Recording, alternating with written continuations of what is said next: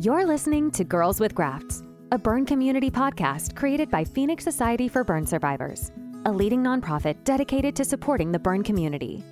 In this podcast, we'll talk with burn survivors, share resources to help with supporting and improving burn recovery, and discuss how to prevent burn injuries. Here are your hosts, burn survivors and Phoenix Society's marketing team, Amber Wilcox and Rachel Kudlak.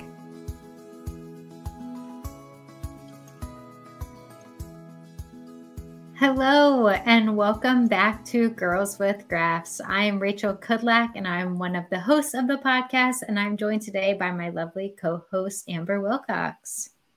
Hi there. So excited to be recording today's episode for all of our listeners out there. We have a really exciting special guest. So Rachel, without further ado, I'm going to let you start the show. Yeah. And before I do introduce today's guest, I do want to give a special shout out to Spalding Rehabilitation Network. Spalding is one of our Phoenix partners and is a world leader in advanced rehabilitation treatment and research. And they serve the greater Boston region and beyond. And today's guest knows Spalding very, very well because it is Dr. Jeffrey Schneider, who is the Medical Director of Burn, Trauma, and Orthopedic Rehabilitation and the Director of the Rehabilitation Outcomes Group at Spalding. In addition, he serves as the Division Chief of Comprehensive Rehabilitation and Associate Chair of Physical Medicine and Rehabilitation at Harvard Medical School. His research is focused on the long-term effects of a burn injury, which we'll be diving into. And he's also the principal investigator and project director of the Boston Harvard Burn Injury Model System, which is a multi-institutional clinical and research collaboration between Spalding, Massachusetts General Hospital, Brigham and Women's Hospital, Boston University, and Shriners Hospital for children in Boston. Sorry, lots of Boston, lots of rehabilitations. I think I made it through good enough. But thank you, Dr. Schneider, for joining us today. Thank you, Rachel and Amber, for the opportunity to be here and talk with you today and for the kind introduction. Yeah, we're so excited to have you, Dr. Schneider. So I know you're a familiar face, or in this case, for those listening, a voice for the burn community. But those that don't know who you are, can you share a little bit about your background and how you got involved specifically in the burn community? Yeah, great question. So I've been a doctor for over 20 years, and I work, as you said, primarily at Spalding Rehabilitation Hospital. My specialty is physical medicine and rehabilitation. So in caring for people who have had major injuries and really require long-term care and recovery from those injuries, and for some people years after their injury. And actually, when I was in training as a resident, had the opportunity to care for a number of burn survivors who survived the Rhode Island nightclub fire at the Station nightclub. And those are the first people I ever took care of who were burn survivors, and that got me interested in this population.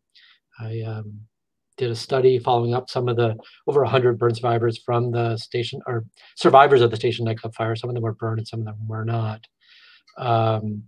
in a research format. And ever since then, this has been an area that I've really focused on and been interested in trying to help the burn survivor community just, live their best lives over the long term after their injuries. So, Yes, and we've had Gina Russo on the podcast a few times, so our listeners know a little bit about, her journey in the Station nightclub fire.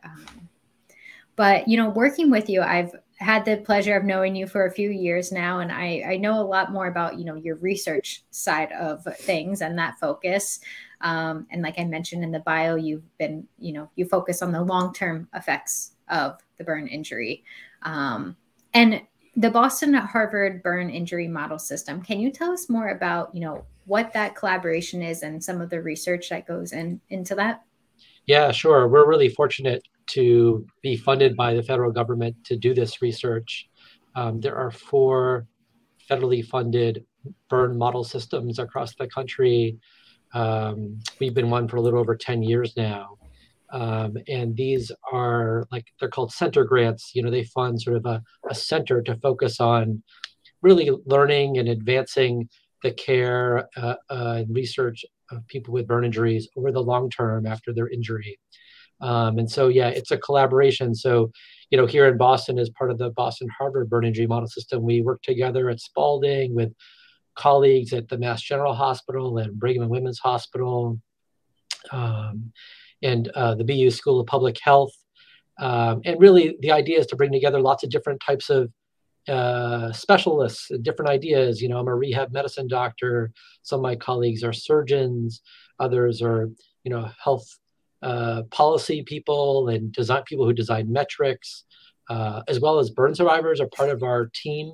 So it's a really unique kind of collaboration, and we're very focused on advancing the life of burn survivors, over the long term, and better understanding the issues that people face. I mean, for a long time, just really learning what those issues are has been a big advance.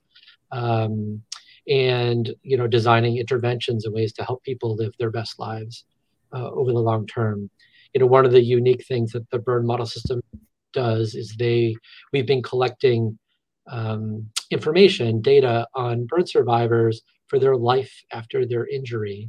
There's over 6,000 burn survivors that have contributed to this burn model system database. And that's like such a rich resource, which helps us understand, what are the issues that people face, so we can really think more about how to better address them.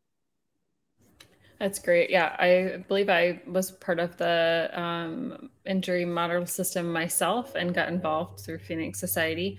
I will say, I guess from that research that you've gotten, do you have areas where you've defined as the greatest need for burn injuries? And can you share some of that with those that are listening today? Yeah. For one, I think like partnering with burn survivors to better understand what those issues are is really important. And I think a lot of research hasn't historically involved that type of partnership. One really good example from our group is, one of our collaborators and a burn survivor was asking us about having fatigue symptoms and said, I really have such fatigue, what is the deal with this as it's related to my burn? And we went and looked in the research literature, and there was really nothing written about people with a burn and fatigue. So, that's kind of interesting. So we looked through this database, and actually we have a questionnaire we've been asking people, which has been used historically to measure symptoms of fatigue and people with chronic fatigue syndrome. But we just took the same instrument and said, how many people actually with a burn injury have these symptoms? And we found 2 years after their injury, almost 50% of people in this database were still reporting fatigue symptoms. So, it's a great example of just learning from people that we're taking care of and partnering with them to really try to better understand their issues. You think about what are the biggest needs. I think that empowering burn survivors to live their best life is really more and more how I think about contributions that we can make.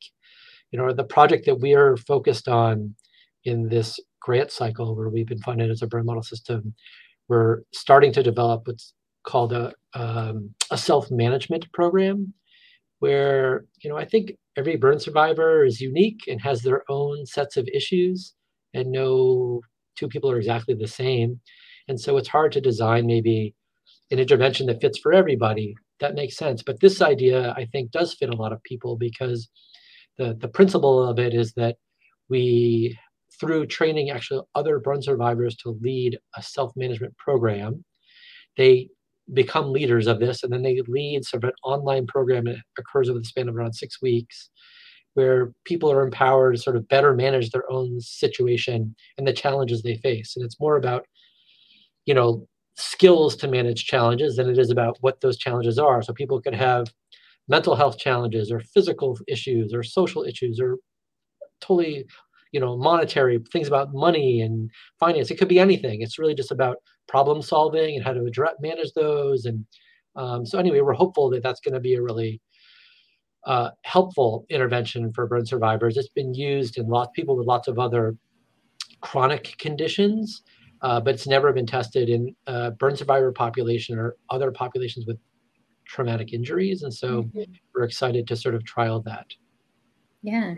Yeah. And I love the idea too of putting more power, like self-power, and being able to not necessarily self-diagnose, but understanding more on your own, and to identify some of those symptoms. So, we asked you and you talked about, what understanding and areas we still need to get a better understanding of. But throughout your research so far, has there been any, really great strides in a particular area that we really have figured out now? Or I guess what's been maybe some of the successes of the research you've done so far?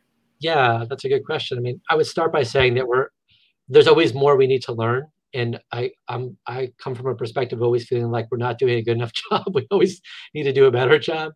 So, one of the things that our group has been involved in is the development of an instrument, a fancy questionnaire called the Libre. It stands for Life Impact Burn Recovery Evaluation. And it was designed with a bunch of my colleagues here in collaboration with the Phoenix Society and with other burn survivors locally and nationally, as an assessment to better understand burn survivors. And we call it social participation. It's like a fancy term to describe sort of how people are living in their lives. When I look at, the focus of a lot of clinical care and research, I think for a long time, it's really focused on things related closer to the hospital period and when people are hospitalized, and then a lot of physical complications like a contracture, very important. But a burn survivor might not come to me in clinic and complain about their range of motion being 20 degrees or 30 degrees off of normal. They're really talking about, like, can I get back to my life? I want to get back to doing things that I did before, or my relationship and how that is, or work, and so those are really the issues of social participation. And so this is an instrument that's designed just for the burn survivor population to better understand. We divided this social participation into 6 different areas, your relationship with family and friends, romantic relationships and sexual relationships, work and employment, what else? Social interactions and social activities. Yeah. So yeah. Sorry, I had to off the top of my head. But it just sort of really tries to capture different aspects of people's lives and what they're trying to get back to doing. So I think that's been a really important contribution, because if you can't measure something, you can't actually figure out how to make it better. So that's really a major first step. And there were over 600 burn survivors who contributed to the development of that, in addition to organizations like Phoenix. So, it's been a really big effort of people really across the country. So we're really grateful for that. But we're hopeful that's going to really help target more interventions in the future to help people. Mm-hmm. Yeah. Absolutely. And I know, we've used, those 6 buckets and categories in some of, our research, and our, even when we're working on developing blogs and articles for the website. And, those 6 areas are, 6 main needs of the burn survivor community. And, for some, maybe the social interaction and activities are the biggest challenge. And for others, it may be returning to work. So we've used those 6 categories a ton. Would you say there's maybe one category in particular that, we need more information on, or what are your thoughts on that? That's a great question. I don't know. It's hard to single out a one category. I think for each person, like you said, it can be different. Depending on, everyone's different. I think that's sort of the key, is sort of, it's like a profile. Each person might have different needs, or everyone has their own strengths and weaknesses in their life. And, so. Yeah, I may have a solid relationship, right? Like kind of model there, but somebody else may have that very differently in how they've recovered. So I think, their experiences also probably contribute that, right? Oh, sorry. No, I was just... Go ahead. I was just going to ask kind of what is maybe next for Libre, or if someone's listening and, we've talked about Libre a lot with, some of our community members, but, if they're new to the community, or this is the first podcast they're listening to, what's next for Libre, or how can a survivor get involved? That's a great question. So I think one of the next steps is, and we're starting to do this, is to use Libre as like an outcome. It helps us really to, scientifically just assess how someone is doing. And we can try new interventions like this self-management program and then measure people's Libre scores before they had this intervention and after to see, like, is it really helping them in these different domains, these different buckets of social participation. So I think that's a big one, is a test to assess an intervention. Is it helping people in these ways? The other one, there's a couple other ideas. One is, for clinicians to start using it in clinical practice. Like we have a colleague, he's a psychologist in Washington, D.C. His name happens to be Dr. Schneider also. We're not related. Dan Schneider. And he started to use it in his own clinical practice where he sees a patient and he administers the Libre and then helps him decide things to focus on with his patient, what things they should address, and then to assess it later and see how they're doing and use it as feedback to his patients too. The other idea that I think that might get used in the future is also just for burn survivors themselves to use it and just as a tool to help them understand how they're doing. The scores are scaled to compare them to other burn survivors. So sometimes people might be reassured in knowing, how I'm doing is similar to other people, or, this is an area that I need help with. Maybe I should seek help. Reach out and get help. Yeah, help me understand the context of how they're doing. So I think there's lots of ways for it to be used. And there's probably many others I can't even think of, but those are I like the idea of the doctor asking that progress, right? Because I think my medical team did some of that, right? Of like, how are you progressing in certain ways? But there's more of an emotional aspect that I feel like would be helpful for a medical team to ask, to be able to route you in the direction of like, hey, we have, these programs or things like that could help. Because I think there's a lot of physical, right, check-ins, but like in terms of the emotional check-in, I think there's a lot of work that like the healthcare system can learn from like some of this research of like, hey, you can ask me how I'm physically doing, but have you asked me emotionally? I think that's a really important part of it. And that is, a good aspect of my emotional healing too, right? Like if I'm emotionally, or like when my physical healing, if I'm not emotionally doing well, I'm not going to want to get up and go try to work out or do things to kind of get better. Mm-hmm. So I think they play hand in hand very well as well. Yeah. I also wonder, I think that's a great point. Phoenix, you guys also have really great programs, social skills, various other things that I know you guys are always developing new things. That's one idea that maybe you might try. Like maybe you would use it as a way to see how people might be benefiting from different programs that Phoenix offers or other organizations are offering. I think this is a good thing, but I think increasingly a lot of things are being offered outside of the medical system. It's in the community. I think the community is such a big part of burn survivors' recovery. It's not just the medical healthcare system providing this. It's getting involved with other beyond, the hospital and the providers in a hospital clinic. So, like you said, Rachel, like empowering the burn survivors to be the agent of their own recovery is a big part too. Their own advocates. Yeah.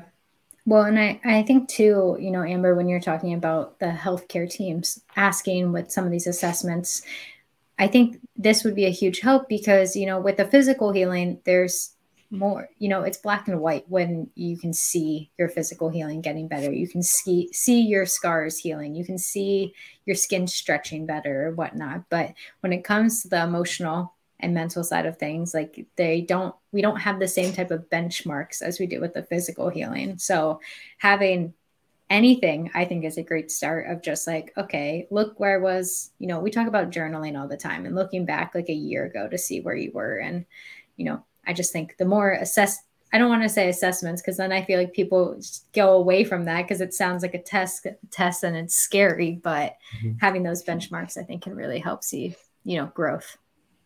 For sure. Well, another area that you've discussed in before, and I know as someone who's like been in the community for a little bit of time now, I hear this question come up all of the time. Are burns like considered a chronic condition? And so I'd love if you would help us with like, what does that mean? And what is that by definition, like chronic condition? Can you help us explore that a little bit? Because I think that's something that our community would really love to hear from an expert like yourself of what that truly means. Sure. I would start by saying that, this is not for everyone who has a burn injury, would necessarily consider it a chronic condition. And,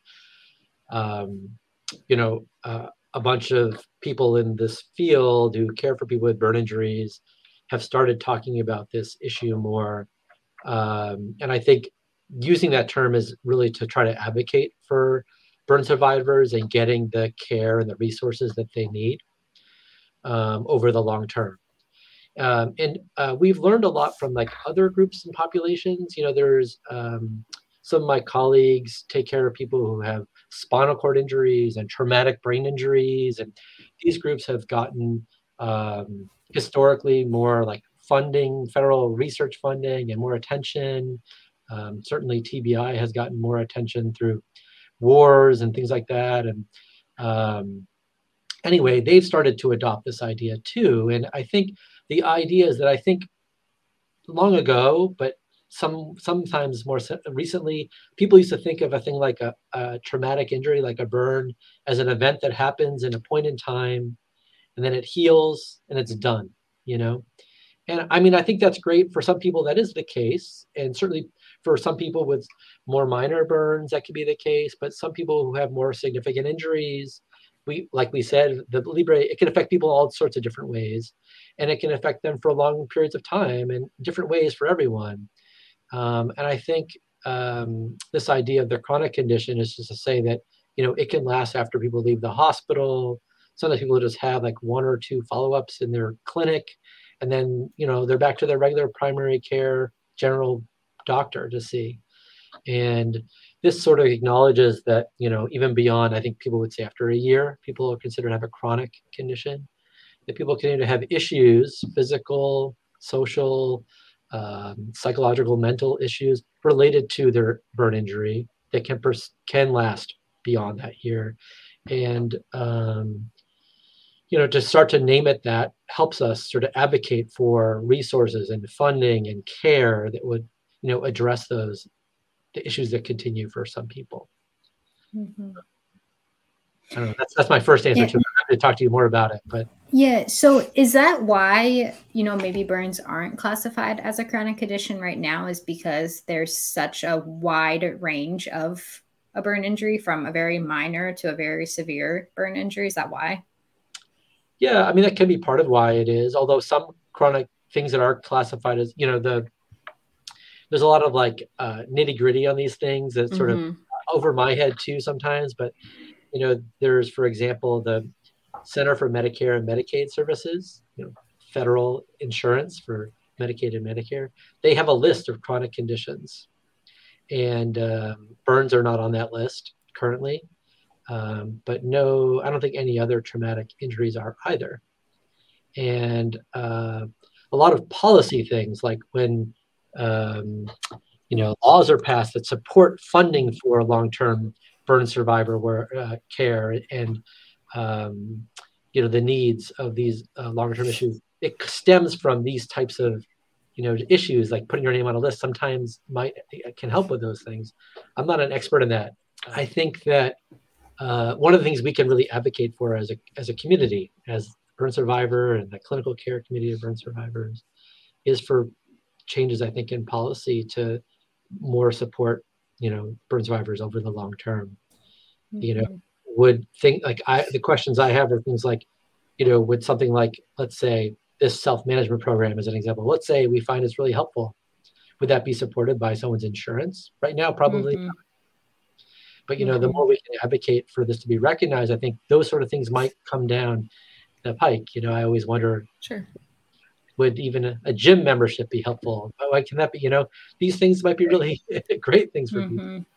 What recommendations do you have for folks that, are experiencing these long-term issues, but not recognizing, right? Or it's not being recognized as that per se, like chronic condition.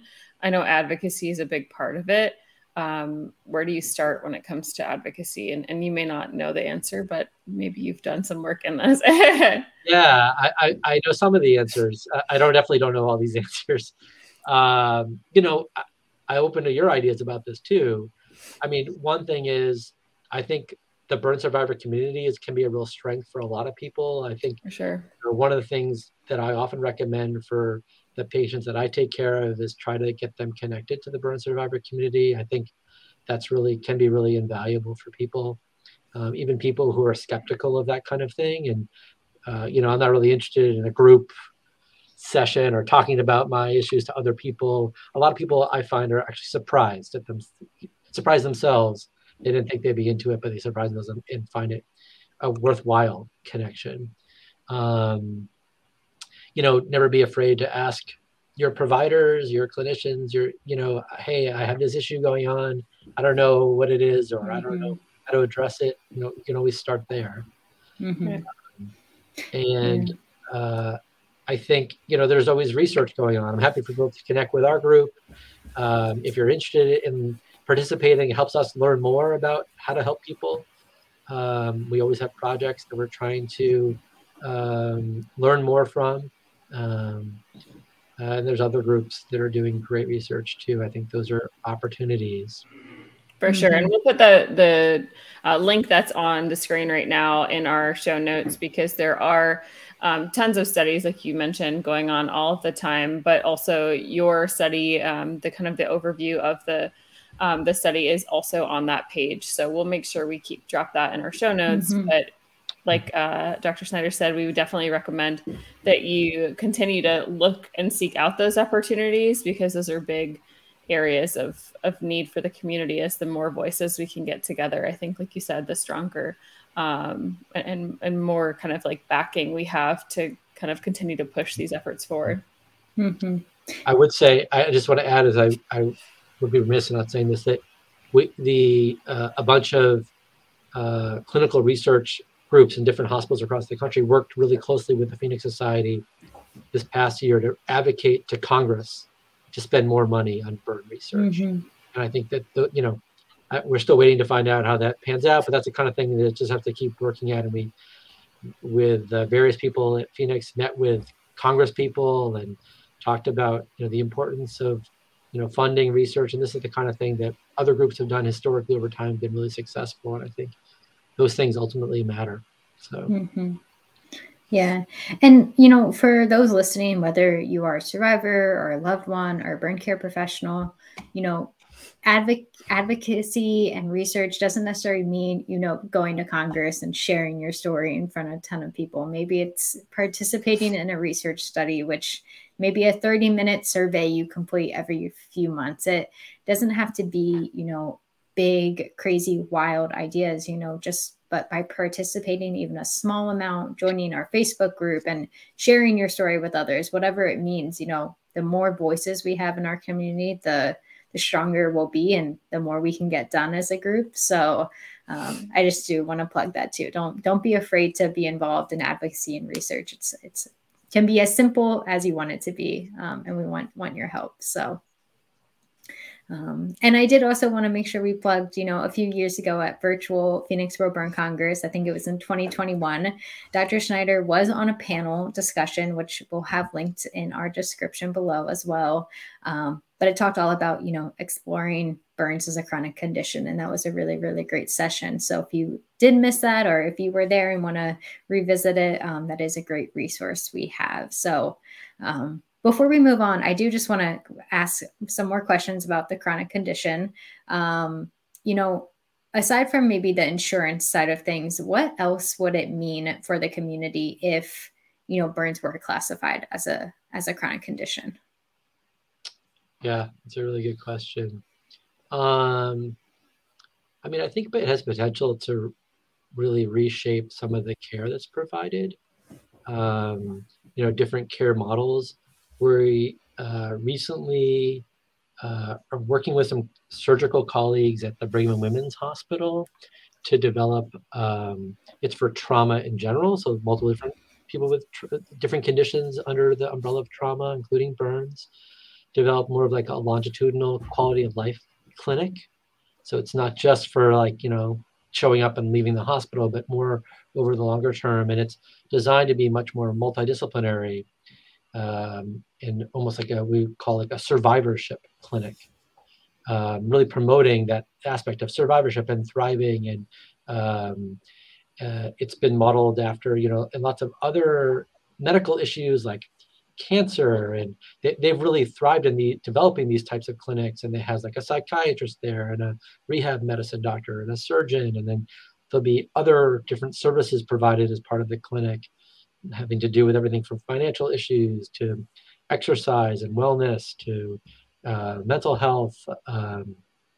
So anyway, there are lots of different things we can do to really, I think we're still learning what's the best way to provide that care. I mean, the older models were focused on sort of addressing the acute issues and lingering wound care issues, but like we just described earlier, there are lots of other things that come up over the long term. And what's the best way to care for people that through that, those experiences.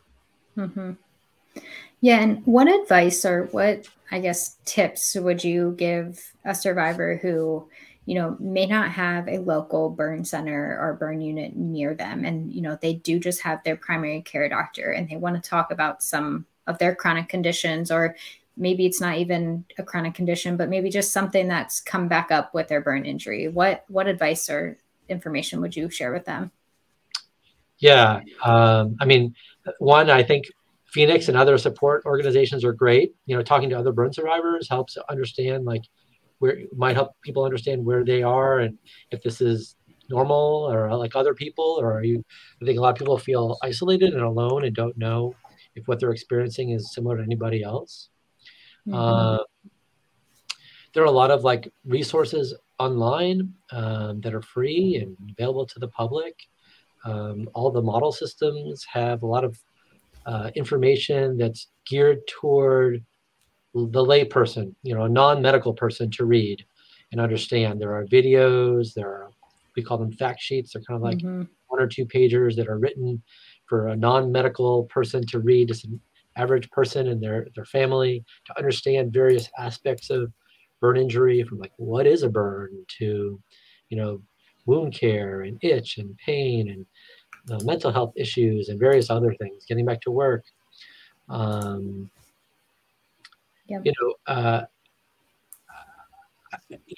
are various things people can do. There are lots of things I just would recommend for anyone, diet and exercise are great interventions for most any person in terms of wellness and living a good life. And a lot of people find that, the more they exercise, just having normal activity, it doesn't have to be you go to a gym and, or weightlifting. We can just talk about going for a walk every day or 3 days a week, going for a nice, it can be simple things. It should be something that can be attainable, that one person can do on their own or with other people.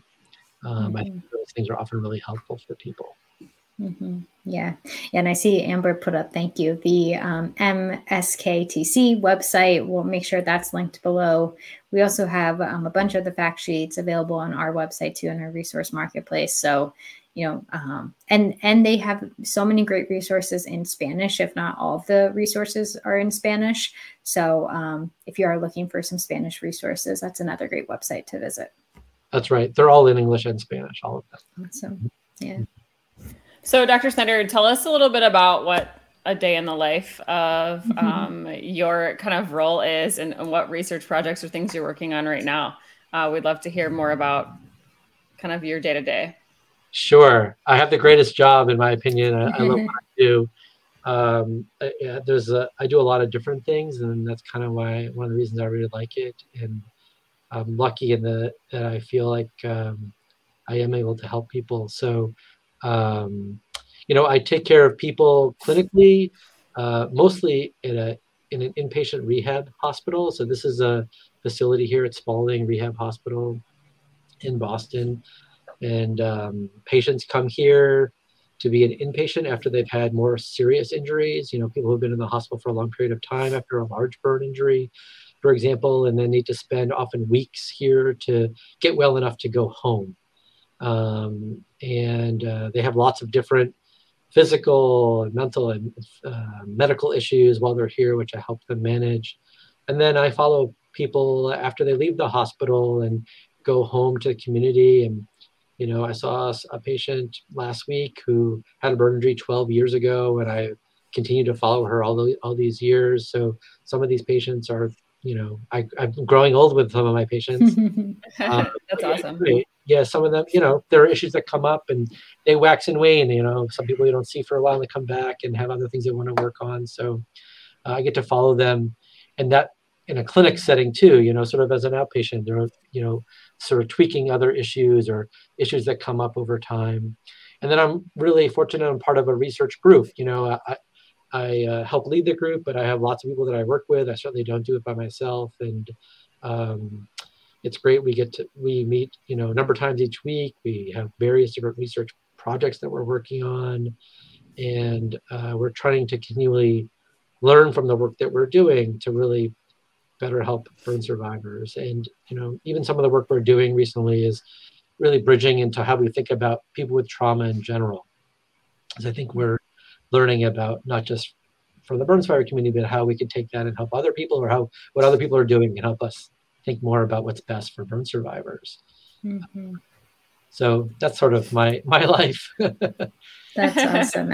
Yeah. And I'm sure it's awesome to see, those survivors that you did work with, 12, 10, whatever years ago, and kind of see them grow and evolve and just watch their journey.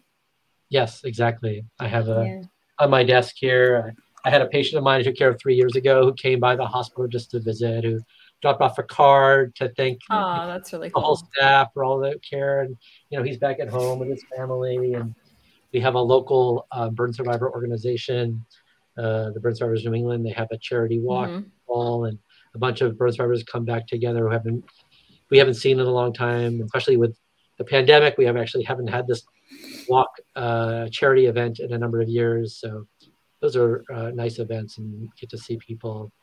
And, it's a sense of community too, which I think is a special thing about the burn survivor community.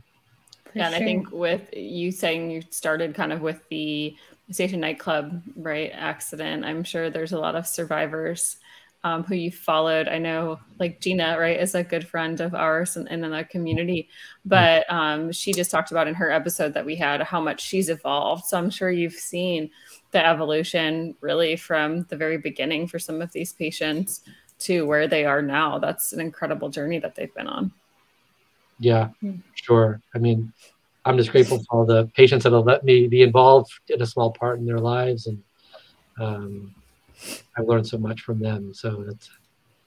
Do you find that what you learn in your clinical setting is kind of what you translate then to kind of the research that you do? So, like things that patients, deal with, does that spark kind of some inspiration for you in your research?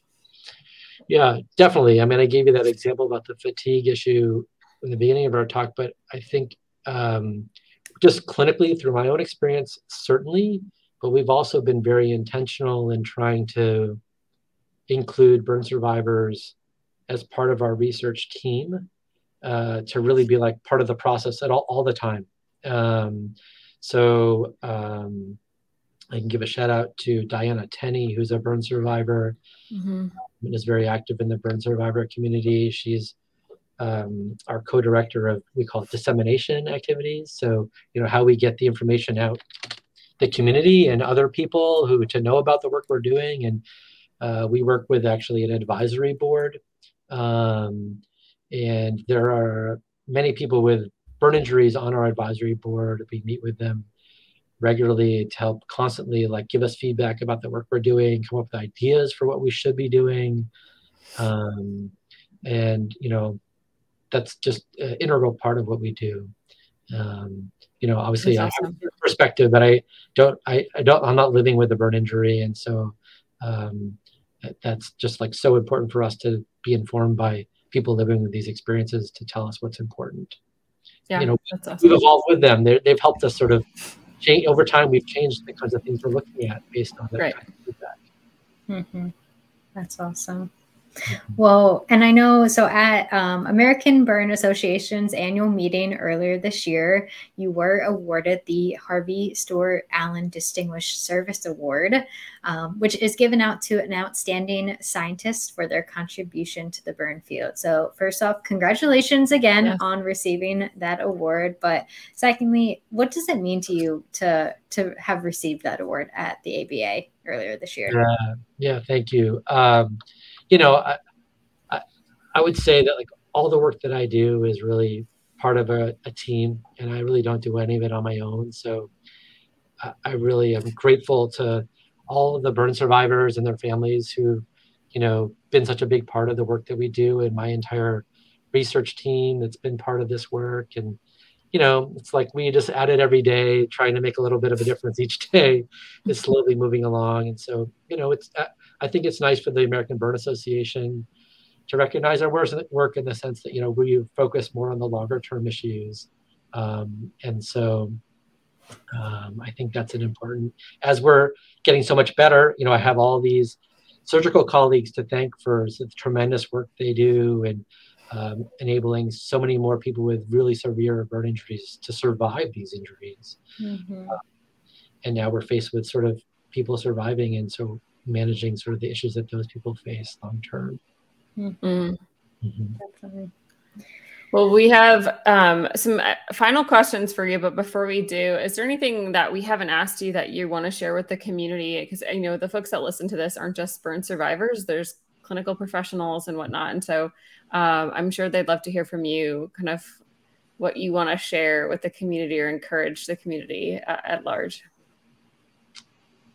I don't know. I just say keep telling us about what's important, and one way you can do that is by communicating with your providers and your people who you help take care of you in the medical world, but also by participating in research or helping us inform what's important. Our group is always interested in your feedback and your ideas, so that's what I would say. I'm open to Dr. Schneider. So you could tell me now, or a few other ideas. Is there a way to get in touch with the folks at Spalding? I know you said you have folks, you regularly look for burn survivors to kind of participate. What's the best way that you would recommend, and we can put it in our show notes as well, to have folks connect with your team at Spalding? Was it to visit the website that we kind of put in the show description? Yeah, the Boston Harvard Burn Injury Model System website. That's a great website because it has lots of resources, and it also has a contact us link, which is really easy for people. They can click on the link to participate in research. They can click on the link just to send us a message, ask questions. So that's a great way to connect with us.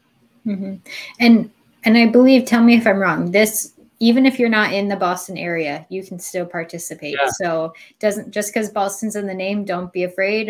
You can be located anywhere, and you can help out. That's right. For example, a lot of the research we've done has been across the whole country. And for example, the Libre we talked about was a national study, and burn survivors across the country were involved, including Canada. And this self-management study, which we're starting to embark on, called the CLIMB study. Well, that's cool. Also going to be the name. National study in Canada. So anyone across the country who's interested, feel free to reach out. Awesome. And we are also going to link to the Phoenix Society site where a lot of the research studies that do come out, we put them on that site to get involved. So anyone listening, we will put all of those notes in there, and you can contact Dr. Schneider's team or participate in research online. Well, with that, we do have two final questions for you. The first I have, because I think this is really important, coming from a clinical perspective, what advice would you give a newly injured burn survivor? So I know what advice I'd give, and maybe Rachel would give, but as somebody who's a clinical professional, what is the biggest piece of advice that you'd give to like a new patient that enters the rehab facility? That's a good question. I mean, I think one is like for many people with more severe injuries, just to take it day by day. do your best each day. And if you do that and focus on the things you can do, you have control over, and I'm hopeful that each day ways to make things a little bit better. And that, it's not a sprint, it's more of a it's a marathon. Yeah. People who end up being hospitalized for a longer period of time and have significant injuries.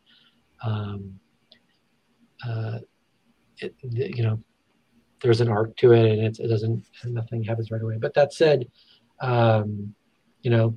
reaching out, asking for help when you need it. I think those are other important things. Help can be through just family and friends, or through Phoenix or other support organizations, through your providers. I mean, there are lots of people who are there to help with support. I think can be really vital for people in their recovery. Mm-hmm. Definitely. Yes. Don't be afraid to ask for help. Yeah. Yeah. Coming from somebody who I think, sees lots of patients every day who are, in that long-term road to recovery. So that's definitely a valuable piece of advice for sure. Mm-hmm. Yes. And our final question, it's our Phoenix Partner question, which today is sponsored by Spalding Rehabilitation Network, who's committed to delivering compassionate care along every step of your rehabilitation journey. So the question is, what is something you are grateful for today? Doesn't have to be podcast burn related or whatever. It can be anything. Sure. I'll make a non-burn related one. I'm grateful for my dog. We're dog people here too. Yeah. Excited, happy to see me. And, reminds me, inspirational, like, try to be the best person I can be every day. That, the more and more I can be like my dog. What kind of dog do you have? A great attitude every day, What kind of dog do you have? I have a Labradoodle. Oh, they're so fluffy and fun too. I don't know if you could see, my dog I have seen. She felt compelled to make an appearance today. They bring their best every day. The dog, they're always. They do. If I could be the person that my dog thinks that I am all the time, right? That's exactly. You did it better than I did. Exactly. Yeah, for sure. That's wonderful. Well, we genuinely, on behalf of, Girls with Grafts, but everyone at the Phoenix Society, we genuinely appreciate you taking the time out of your day today to join us on the podcast. It means so much. And I know our burn survivors are going to be very thrilled to hear, all of the great advice you have, but also to kind of talk through some of these questions that are hot button issues, quite often. So we want to thank you for that. We really appreciate it. Well, thank you, Amber and Rachel, for the opportunity to talk with you today. I really appreciate it. Yes, thank you so much. We'll talk to you soon. Bye, everyone. Bye. Thanks so much for tuning in to this episode of Girls with Grafts. If you are enjoying this content, please feel free to rate, subscribe, and leave a review wherever you listen to your podcasts.